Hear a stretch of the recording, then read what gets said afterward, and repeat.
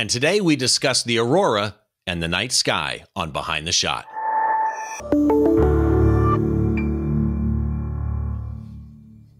Hi, once again, welcome to Behind the Shot, the show where we try and get inside the mind of great photographers by taking a closer look behind one of their shots, from conception to completion and all the stories and challenges that happen in between. I'm Steve Brazill. I've got a great guest lined up for you today, and I want to remind you that with any episode, you can go check out the show notes, a full blog post, and a gallery of the guests' images so that you get a better idea of what they do, and for that matter, all the links to all of their information. You can find that at behindtheshot.tv. And of course, if you are a podcast listener, this podcast is available in multiple forms.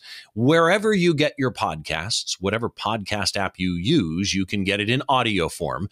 If your podcast app supports video, there is a separate feed for the video of Behind the Shot. And of course, the video also available up on our YouTube channel. Before I bring my guest in today, there is one thing I want to remind you of. At the time that we are recording this, which is late November 2019, Don Komarechka and I have done our first Behind the Shot critique show.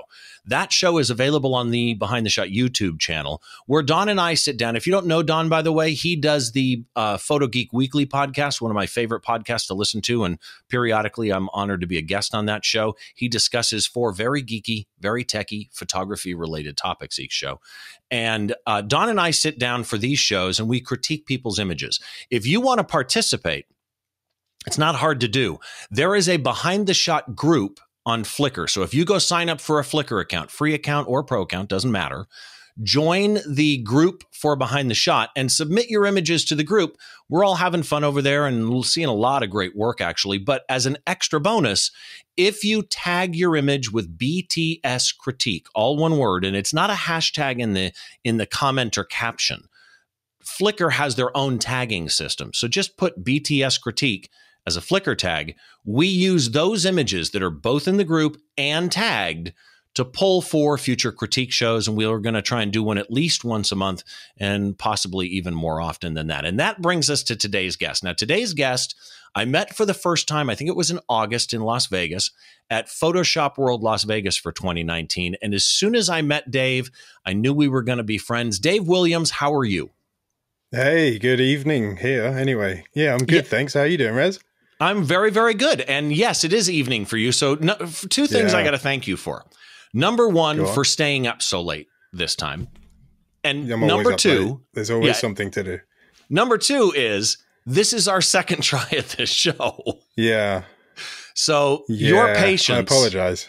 No, it's not your fault at all, man. Your patience has been so much appreciated. We recorded this show once already, and just due to the internet wanting to be the internet and a bunch of technical things, we had so much lag that we've decided to do the show again. And so I appreciate Dave, you being such a good sport and doing this again. I want to talk about great. you. It's great to be back. Yeah, and it's good to see you face to face again. So I mentioned that we met at Photoshop World. Yeah. The meeting at Photoshop World was this really weird happenstance where I was standing there interviewing people, and I'm not going to lie, I thought that I was just interviewing, people that were attending Photoshop World, right? Paying customers to Photoshop World. And you were walking by with Sean Elizabeth, which, by the way, if you don't know Sean Elizabeth, you need to go look up Sean Elizabeth. You need to know Sean Elizabeth. Right? Exactly. She's got the most awesome, I don't know, being a travel photographer, I'm not very good at all the stuff where you get people involved, but to me, it's like really cool fashion portraits, really nice lighting. And yeah, she's a really good photographer. Check her out, Sean Elizabeth. Yeah. And by the way, give the spelling for Sean, because it's the Welsh spelling. It's not how we spell Sean here in America. No, it's S-I-A-N. Okay. So Sean Elizabeth. S-I-A-N Elizabeth. And if you look that up on Instagram or Facebook, you'll find her. Or if you look at me, you'll find her somewhere tagged. Yeah, and that's actually a good way to do it, is just go look at the people that Dave is following on Instagram, and we'll give out his Instagram stuff on screen and verbally so that you can get that. Because this is going to be a show about Sean Elizabeth now. But seriously, she has a really unique vision in the type of photography that she does. So you guys were walking down the hallway, and I'm thinking, oh, here's 2 attendees to Photoshop World. Guys, can I do an interview? Mid-interview, I looked at Dave's badge, and it said Dave Williams, Photoshop World instructor, and I went, you're Dave Williams. I know you. We just never met before. But that interview was really enlightening to me, because when I said to you guys, what are you looking forward to at Photoshop World? And a Photoshop World instructor said to me, I want to learn more about video. And here I am trying to figure out how this works. And I think you also mentioned InDesign during the conversation too. Yeah. I mean, I've got a book out now under my belt, and I still have no idea how InDesign works. I need to learn InDesign so bad. I really do. And InDesign is not one most people just pick up and run with really quickly. No. But that told me that Microsoft even the instructors at Photoshop World, they show up at Photoshop World because they're hungry to learn too. So let's cover you a little bit. You're a Kelby 1 instructor. You have classes on Kelby 1. Yeah. So if you're a Kelby 1 member, go Google it. But I think I have a link in the blog post for your classes too. And you're a Photoshop World instructor, but you're a travel photographer based out of London. And I say out of London because in the time that I've known you, you've been home like 3 days. Yeah, sounds about right. I just got back from, where did I just get back from? Canada. And in a couple of days' time, 4 days' time from now, time of interview, I'll be in Norway and Finland, or specifically Lofoten and Lapland. So yeah, it's cool. You being a travel photographer, you shoot something that I truly, honestly, I don't do well at all. I mean, I really honestly just suck at landscape and nature photography. Oh, really?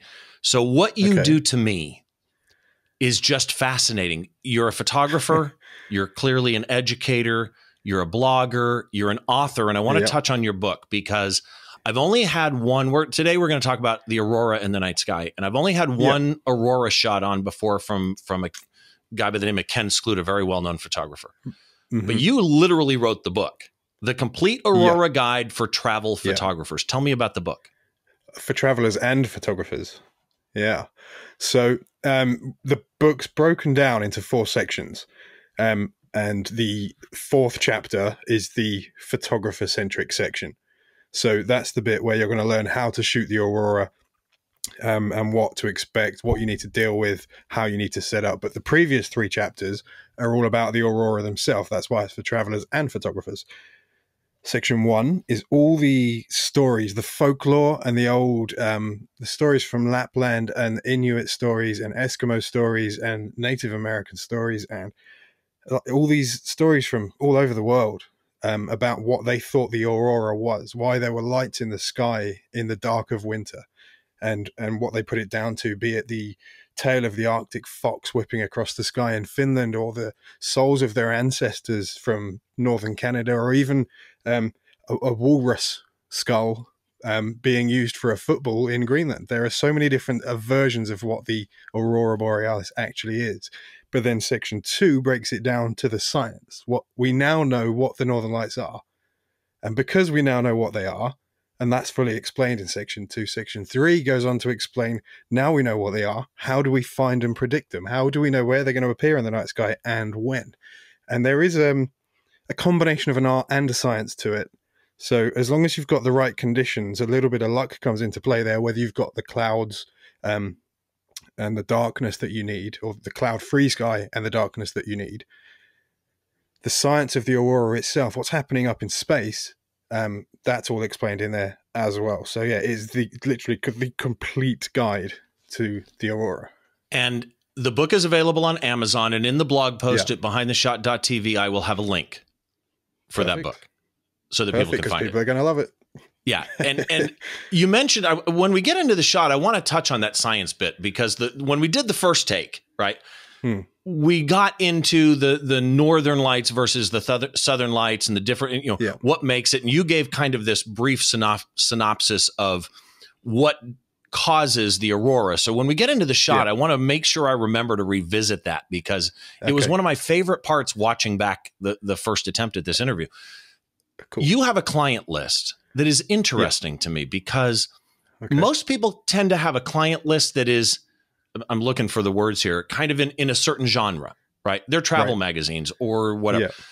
You have a client list that goes from Time Magazine and Nat Geo and Lonely Planet to Forbes, Boeing, Huawei, and Microsoft, and Yeah. Shell and Triumph. Yeah. Yeah. For what to, you do, like, isn't that kind of an interesting mix of clients? Absolutely, I love it. It's great.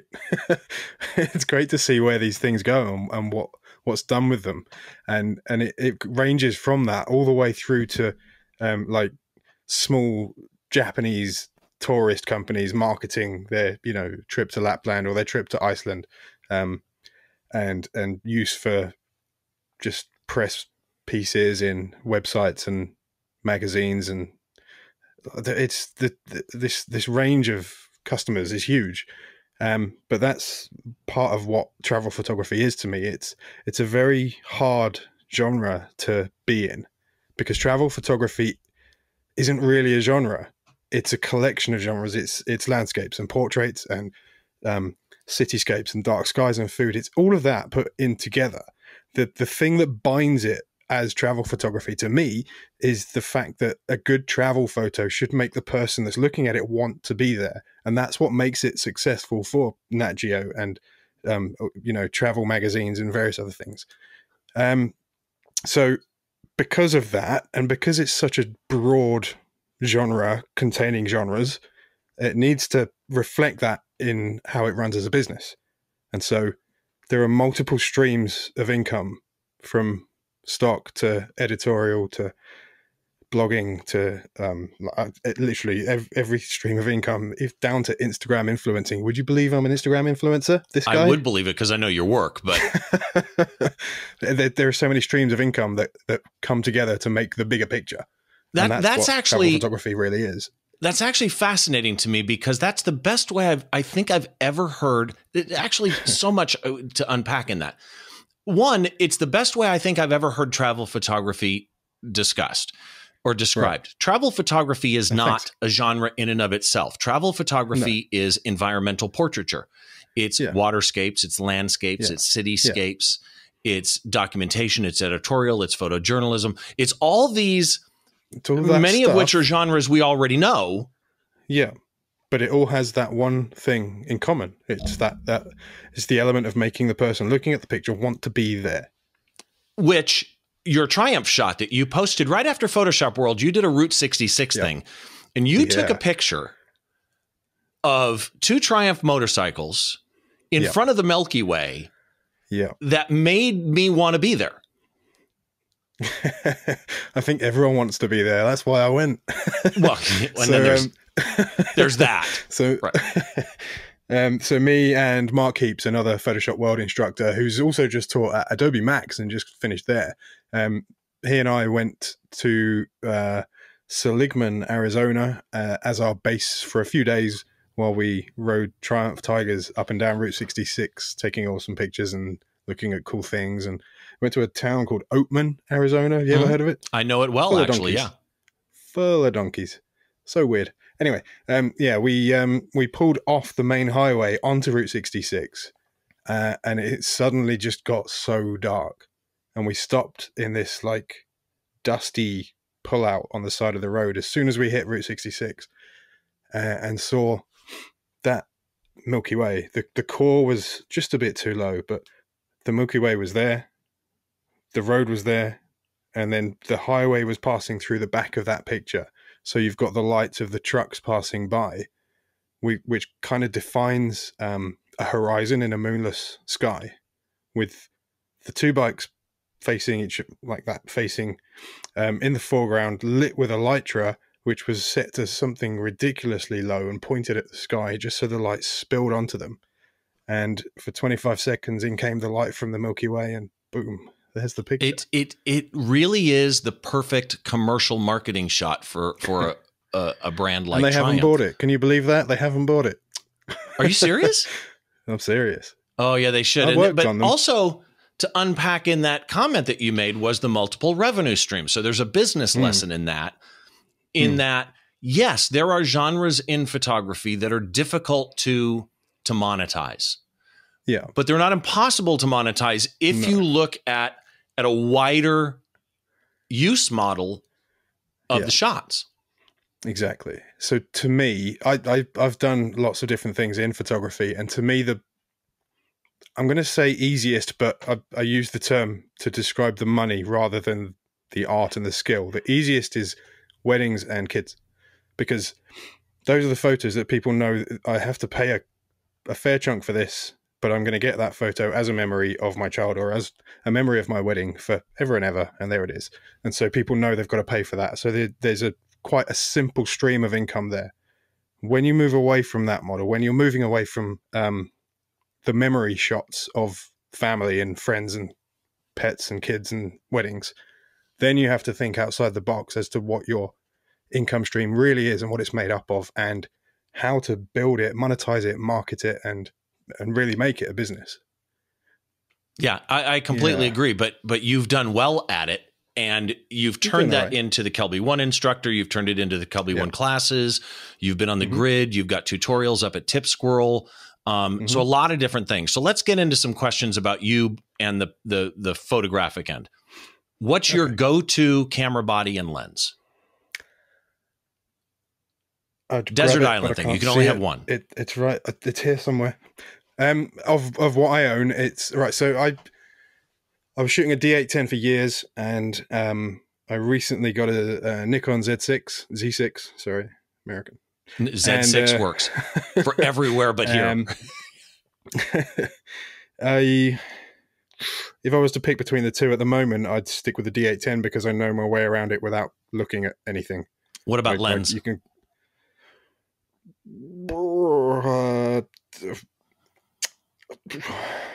Okay, so I carry around with me the Holy Trinity, the 14 to 24, 24 to 70, 70 to 200, all in f2.8. And if I've got them all on me, I'm usually quite inclined to pull out the 14 to 24. But if I had to just choose one forever and ever and ever and ever, it would be the 70 to 200. Okay. Because of how it forces you to compose properly rather than just flooding a scene like the 14 can, where you're going to end up with a good composition in most cases because you've got such a big scene to work from. With the 70 to 200, you have to work that little bit harder to create the scene and create the composition.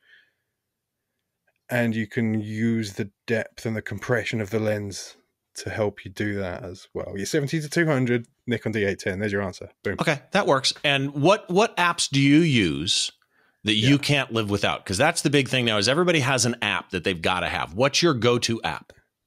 Instagram. I mean, like app for for you making photos now. I get it. But yeah, Instagram, I'm with you. Because you're an influencer.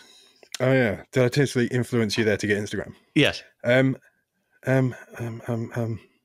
Okay, so when it comes to composing or planning a shot, which I so often need to do because when I go away, I've got limited number of sunrises and sunsets in a specific location. I need to maximize it. I need to know what's going to happen, when, how, and where. The app that helps me do that is PhotoPills. And I am well aware that everyone's favorite photography app is PhotoPills. So I want to say something else, but it's PhotoPills. Yeah, it helps so much with planning sunrise, sunsets, golden hours, twilights. It's a really helpful app. It's everything. And by the way, not a free app, but well worth every penny of it. So no, I can't remember how much it is. I think it's like maybe £10 tops, $10 tops. Yeah, which to some people is expensive, but keep in mind for what it does is it's bargain. We used to pay a lot for apps. Everybody thinks app store prices now, but in the day, that was crazy cheap. So let's get into the shot. Now, this shot we're going to talk about today, I mentioned it's the aurora and the nighttime sky. And one of the things that made me want to talk about this image, and there's a ton of things that made me want to talk about this image, but one of the things is the way that it has three subjects, main subjects, not just like foreground, midground, background. There are three primary subjects in one shot. The waterfall is clearly, easily a main subject. The aurora is clearly, easily a main subject. The night sky is clearly, again, a main subject. So for this shot, first of all, where is this? So it's a waterfall called Kirkjafellsfoss in Iceland. Bless you. On the You're I was going to say you're welcome. I don't know. That's not right. Yeah, Kirkjafeldsfoss. It's on the western peninsula of Iceland, the bit that sticks out to the west, and it's it's Kirkjafeldsfoss. So let's throw down some Icelandic here. So Kirkjafell, Kirk is church. Fell is like a hill, a small mountain, and a foss is a waterfall. So that is the small hill of the church waterfall. Because if you turn around from that spot that I'm standing in, it's I don't know if you watch Game of Thrones, but there's I don't, but there's apparently the mountain that's shaped like an arrowhead. Well, that's right there. That's Kirkjafell. The mountain is called Kirkjafell, and that's the waterfall associated to it. So if you're facing the waterfall, directly behind you is the Arrowhead Mountain. Just turn around, it's right there. Okay. So for those on an audio feed, because about half the people watch the video and about half the people watch the audio, and based on the concept of the show, audio is a little more difficult because you kind of need to know what this image looks like. You can go see this image at behindtheshot.tv, but I'm going to try and describe it to you. It is a slow shutter. I don't even want to say long exposure, but it's a slow shutter waterfall shot. You've got a little bit of foreground land. You've got water. You've got a long exposure waterfall with the nice soft blended water, but yet there's a slight hint of, lighting across the front of the mountain. So you can see detail in the mountain, in the water, and in the hills. Right behind that is this gorgeous aurora. I've seen aurora shots actually I don't like because I don't think that the pattern, for lack of a better phrase, of the aurora fit the composition of the shot. But the way this is almost radiating out from right over the main waterfall, and then above that, you've got night sky. 3 of them all in one and colorful beyond belief. So this was shot with a Z6 in the 14-24. Yeah. What was the exposure on this? I want to say it's about 20 seconds. Okay. And this would have been, actually, you know what? I've got EXIF data. 14 millimeters, ISO 9000. Yeah. So that's the beautiful thing about this cool sensor on this Nikon Z6. It's really good at dealing with high ISO and not creating any noise, or like there's barely a bad pixel in it in terms of noise. I'm not talking about artistically, but in terms of noise, 9,000. It's clean. Yeah. I loved it. So tell me a little bit about this. How did you get this? To explain this shot to me. Okay, so I was on 5-day trip to Iceland, and that was the night before the morning I flew home. And of the 5 days I was in Iceland on this trip, there was a geomagnetic storm for 4 of them. One of them, the entire country was covered in a blanket of thick cloud. I maximized on the other 3 nights to get as many images as I could of the Northern Lights because I love seeing them. It's this weird thing. If you've never seen the Northern Lights, you need to see it to understand. But it sort of captivates your body and kind of leaves you like numb for a second when you see what nature can do in the sky above you. And I love that feeling, and that's why I keep going. That's why I'm going to Norway and Finland in a couple of days to get it again. So anyway, let me interrupt you on that for a second, because you just said something interesting. The first Aurora shot that I had with Ken Skloot, which was like episode number 3, he could not see it with his eye. Okay. But you could see this with your eye? Yeah. Sometimes you can't see it with your eye and the camera can pick it up. Sometimes you get green, sometimes you get blue, red, purple. It all depends on the gases that are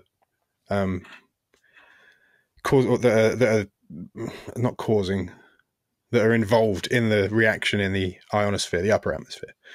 And sometimes you don't get a color associated to it because it's just not powerful enough, and so you can see it, but it looks gray, like a cloud almost. Interesting. Sometimes it's really so faint that you can't see it with your eye unless you like. If you look at anything like the back of your camera or a phone screen, you're not going to see it because your eyes aren't going to adjust. So you need to get those screens off and let your eyes adjust to the darkness. But Yeah, it all depends on how strong it is, and how strong it is depends on the solar wind, and the solar wind depends on what's going on the sun. It's all because of the sun. So We can get before we into that if finish you your want. story of capturing this, Yeah, it's a good time to hit that fact that you also said northern lights as opposed to yes, southern lights. And in the first yes. show that we recorded for this, you kind of gave, I think you did it in like 2 minutes or something like that. The quick version of what the Hmm. aurora is. So Yeah. explain this to the people like me that have no clue what I'm even looking at technically. Okay, you ready? Set the timer. Yeah, exactly. Okay. So, on Earth, do I have anything round? Not particularly round. Right. On Okay, Earth. I'm resetting the timer now. Okay, ready and go. Heck yeah. So on Earth, we've got two poles, a North Pole and a South Pole, and there is a flow of energy, the magnetic field that arcs out from one to the other, and it pulls things in at the poles and pushes them away at the edges. So over on the sun isn't a massive land like our Earth is. The Earth's got a big, heavy, dense iron core, and that's what causes that magnetic field. And we've got this crust, and so everything's nice and stable. We know we've got tectonic plates. We know they move. We know the water moves, but it doesn't move enough to affect the magnetic field much. But that's another point. On the sun is a ball of gas. It's helium.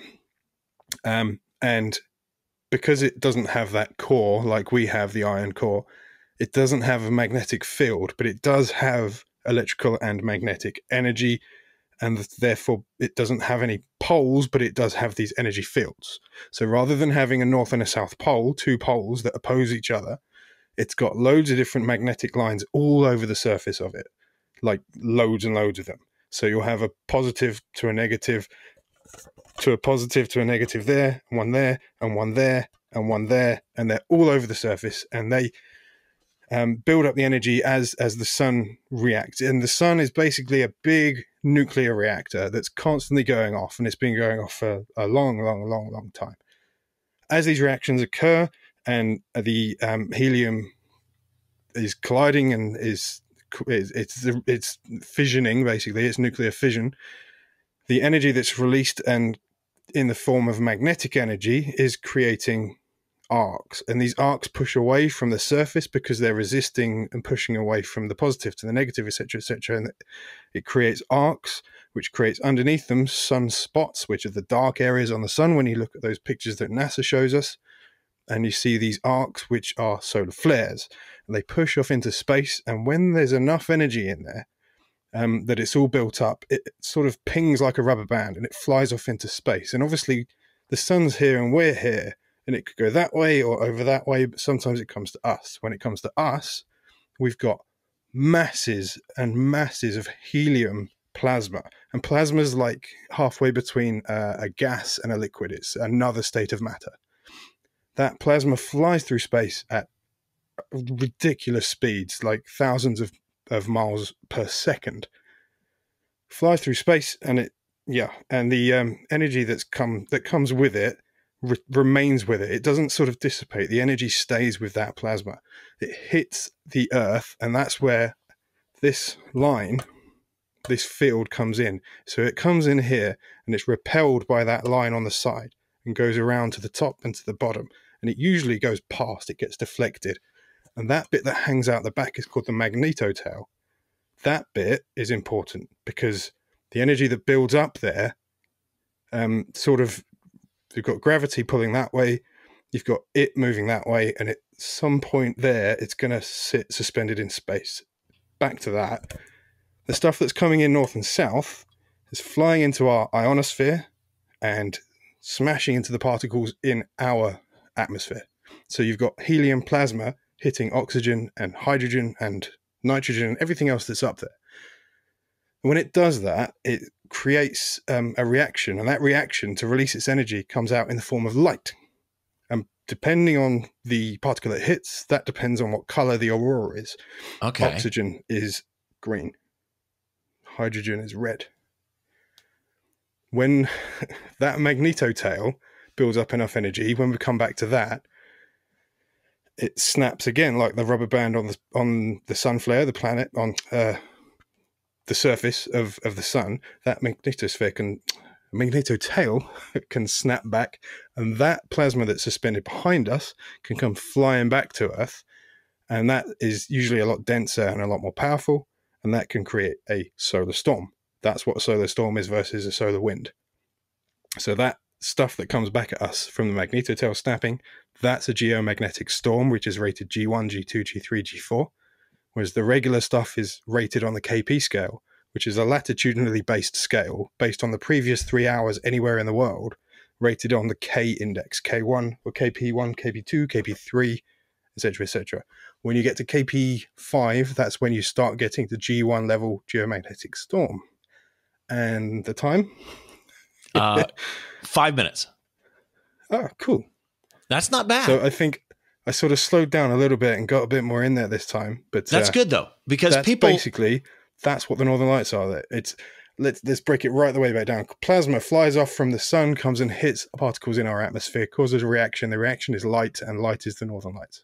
And based on the element that's being utilized in that particular case, that's the color that you get. Okay, so exactly. Now that everybody knows what you're looking at, because we all understand the night sky, and most of us understand what a waterfall is. So now we understand the color in between. Yeah. Finish your story about how you got this. Right. So that was the last night, and my flight from Keflavik back to London was something like 8 a.m. And so I drove from the northeast of Iceland, the northeast of the country, and I didn't book accommodation that night. I decided, no, it's going to be a cool solar storm. I'm going to drive through the night. I'm going to stop somewhere, take my pictures, and then just carry on driving through the night to the airport, which was, if I did it in a straight line, it would have been like 5.5 hours. So I broke it up by going to Kirkjufellsfoss. And I got there at about midnight, 1:30. And for the previous hour and a half, I was watching, while driving through Western Iceland and the northwest of the country around the Hringvegur, the ring road, I was just watching the sky explode with light and color because of this geomagnetic storm. And my goal, as it had been on another trip, was to get there to that. That wasn't the shot I wanted. It was to get to that mountain and waterfall and shoot the Arrowhead Mountain. Yeah, Kirkjufell. But when I got there, I was, having driven all that time in the middle of the night, I was quite annoyed at what was going on because it was quite a popular spot. So it's quite if you look at Icelandic Northern Light shots or any Icelandic sort of tourist board shots, you're going to see that mountain, Kirkjufell. Right. And it's not a unique shot, but I wanted it. That was just me being selfish. I wanted that shot. I got it.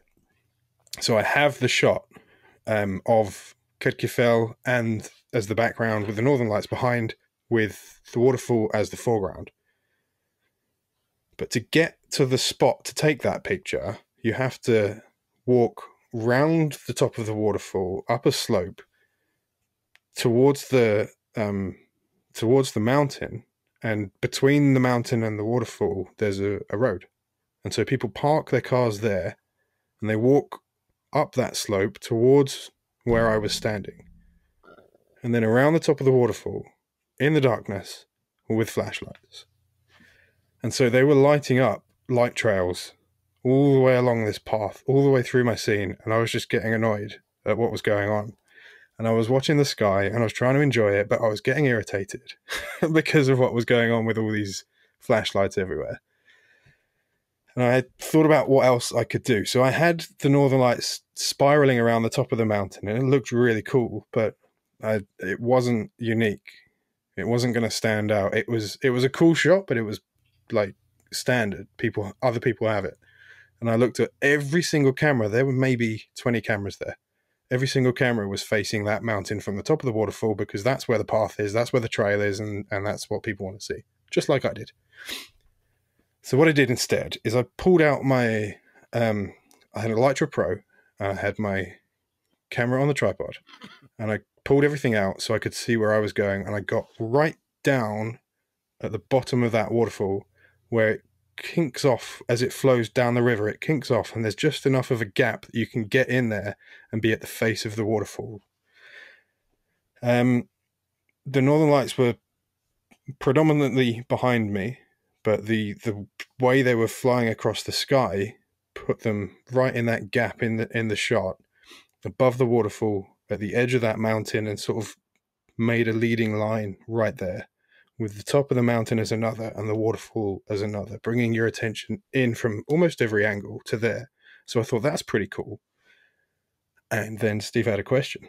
Yeah, I'm thinking now that you just described that. Yeah. You're at the foot of the waterfall. You said, how far away from the waterfall are you here? Like if you were to walk straight to that waterfall, how far is that? 15 steps if I could walk on water. Wow. Really close. And it's that 14 millimeter that makes it feel so much more wider. But one of the things I thought when I first saw this shot was, if you were a cinematographer, if you were a lighting director, something like that, and you were trying to, whiteboard this scene for Game of Thrones or whatever, you write a movie.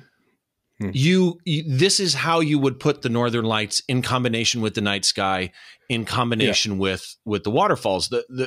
For those of you that are listening, really do go look at this shot, because from a compositional point of view, when you do a landscape like this, obviously, generally you want to avoid, horizon lines dead center, and you want to avoid too much water if it's not part of the story, and too much sky if it's not part of the story.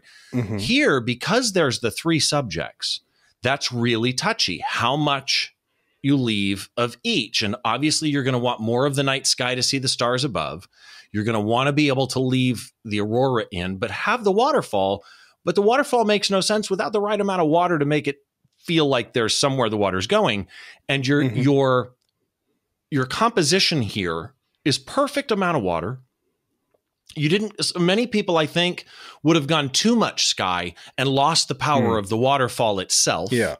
There's no blown highlights here. Somehow it's not going to work, is it? No, it won't. Yeah. It really, honestly, even there's one like left side near the top, one brighter star. Everything in here is so well laid out. The waterfalls, I might be wrong, but I think that one's a planet. My housemate's a bit of a geek. He's got a telescope downstairs, and I think that's Mars. I might be wrong, but I think that's Mars.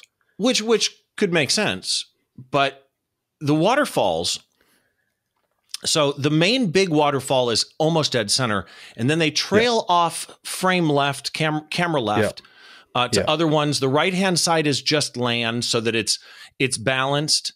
You have more of the greenish lights on the right. Top left of the waterfall, do you see there's a second layer, a second waterfall behind up in the distance? Yes.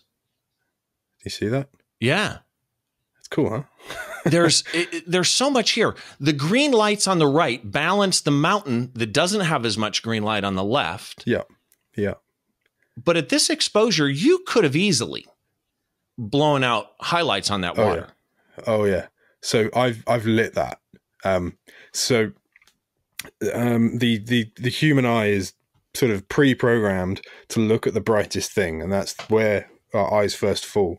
So I needed to weigh up how much light I put in versus how much light was already there caused by the aurora, and also how much the aurora was spilling onto that landscape, because obviously it's a source of light. The aurora is a source of light, and depending on how strong it is, depends how light the landscape is lit up, how much light is cast upon the landscape. And so I had to weigh that up, but also consider, well, if we're going to look at the brightest thing, the way we find the brightest thing with our eye is with looking at the contrast of the image. And so I need to use the contrast to put your eye where I want it to be.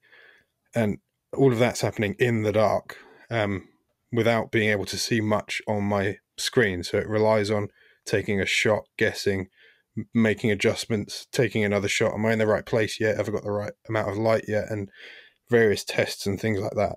But then when it came to lighting up that waterfall, I needed to give it enough light that it was clearly a focus point, but not too much light that it blew out in the highlights or clipped in some way. Which would have hurt the shot. Exactly, but also enough consistent light for a long enough duration that it made it a long exposure and gave it silky smooth flow.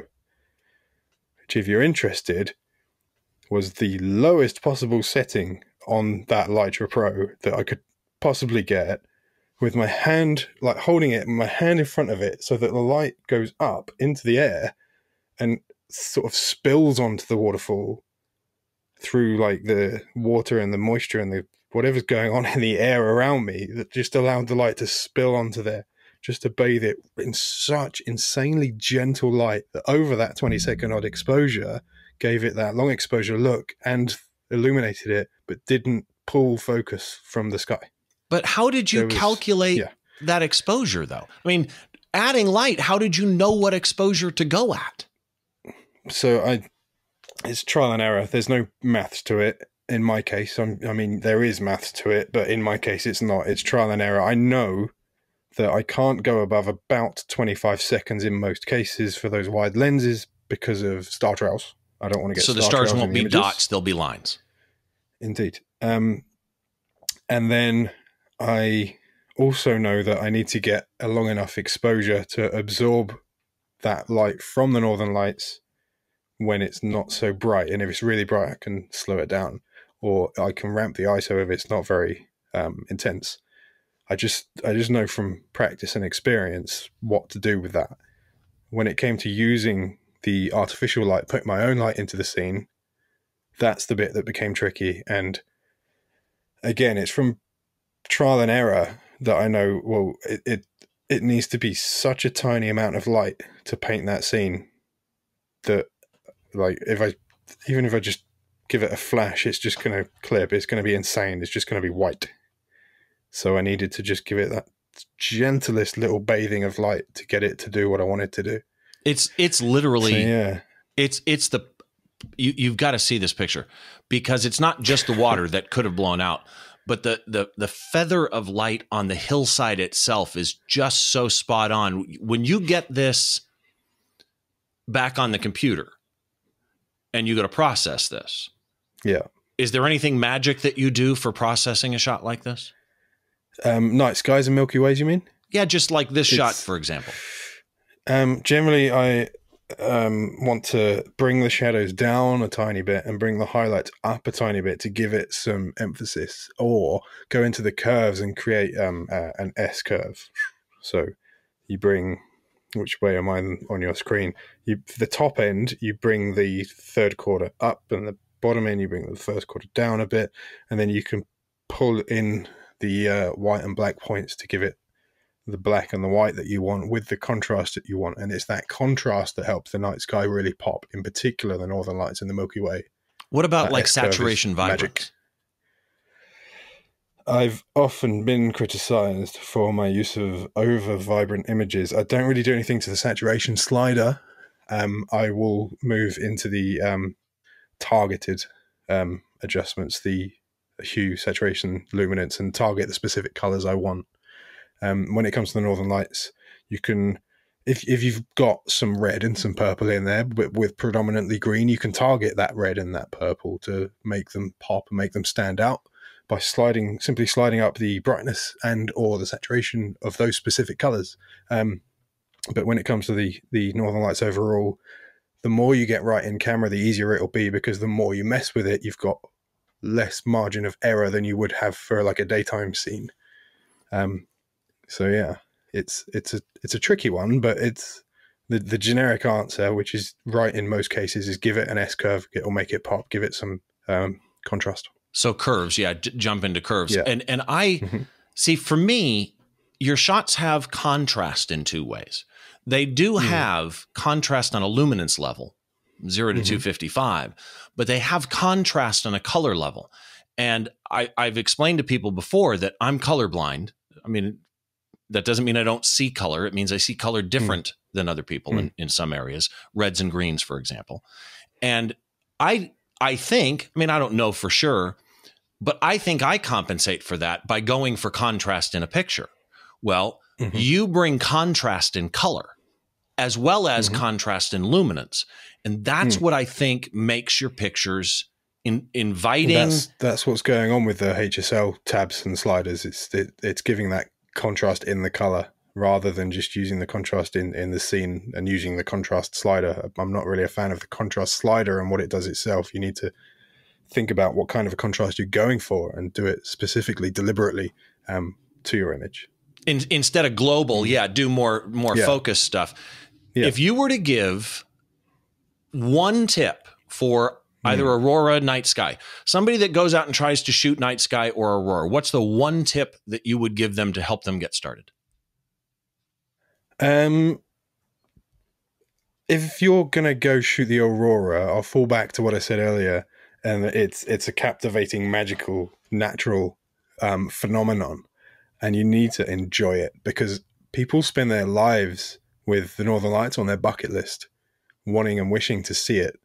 And they might travel to, I don't know, Iceland, Norway, and not get the right weather and not have the confidence to go and find the right weather and therefore not see it. And so it remains on their bucket list. So if you see the Northern Lights, enjoy the experience. It's fantastic. In terms of photographing it,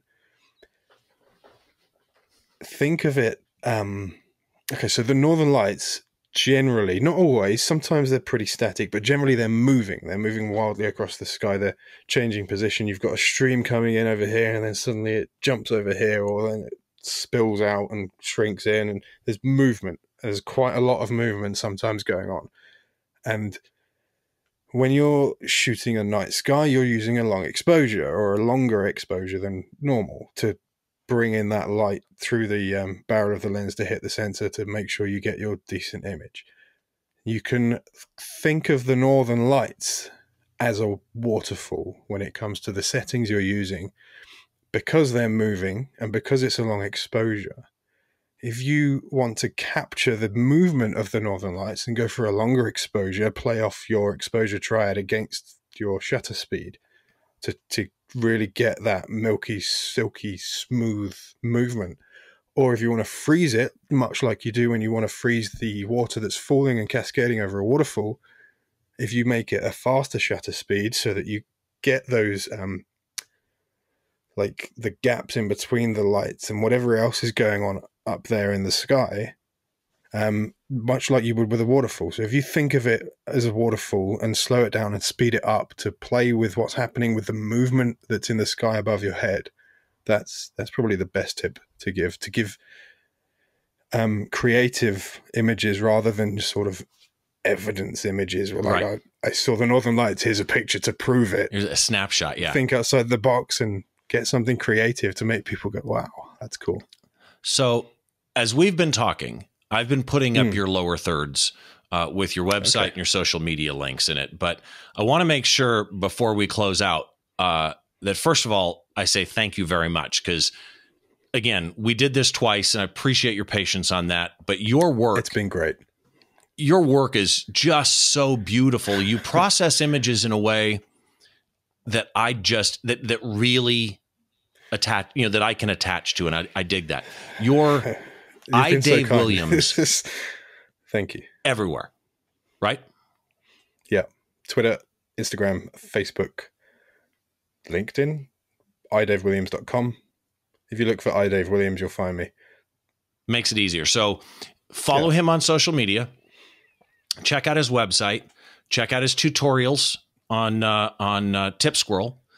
And check him out also. Again, if you're a Kelby One member, go check him out on the Kelby One classes. Check him out next Photoshop World that he's at. And Dave Williams, thank you so much, my friend. Thank you so much. You've said such kind things. It's really nice. I say what I hit the goal and I made you want to be there, so it worked. And that's really it, isn't it? I mean, it's what I want to do with concert shots. I want to make people go, oh, I wish I'd seen that, or I feel like I have. Yeah. Perfect. So Dave Williams, idavewilliams.com, iDave Williams on every social media. Thank you so much, man. I really appreciate it. Thank you. All right. So there's Dave Williams, Photoshop World, Kelby One, idavewilliams.com. Check him out everywhere that you can. Before we close out, a couple of things to let you know about. First of all, just a reminder, if you are not a Flickr member, go sign up at Flickr. You can do a free account. You can do a pro account. It does not matter. And then join our group. Behind the Shot is the name of the group. Once you join the Behind the Shot group, you can then submit images to that group. And we're just having fun seeing a lot of great work, but we've got something else in there as well. If you tag it with BTS Critique, Don Komarechka of Photo Geek Weekly podcast, well-known macro photographer, genius, actually, I would argue, macro photographer, and I are doing, and I don't know why I'm in this mix, but we're doing these critique shows, and they are on the Behind the Shot YouTube channel. We've done one at the time of this recording. By the time this episode airs, there'll probably be 2 of them up there on YouTube.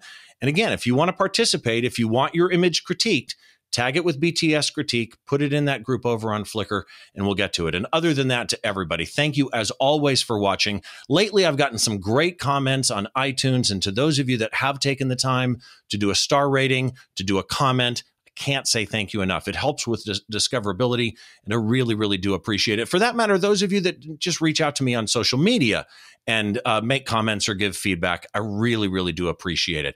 This is Behind the Shot, the show where we try and get inside the mind of great photographers. I'm Steve Brazill, and we'll see you on the next show.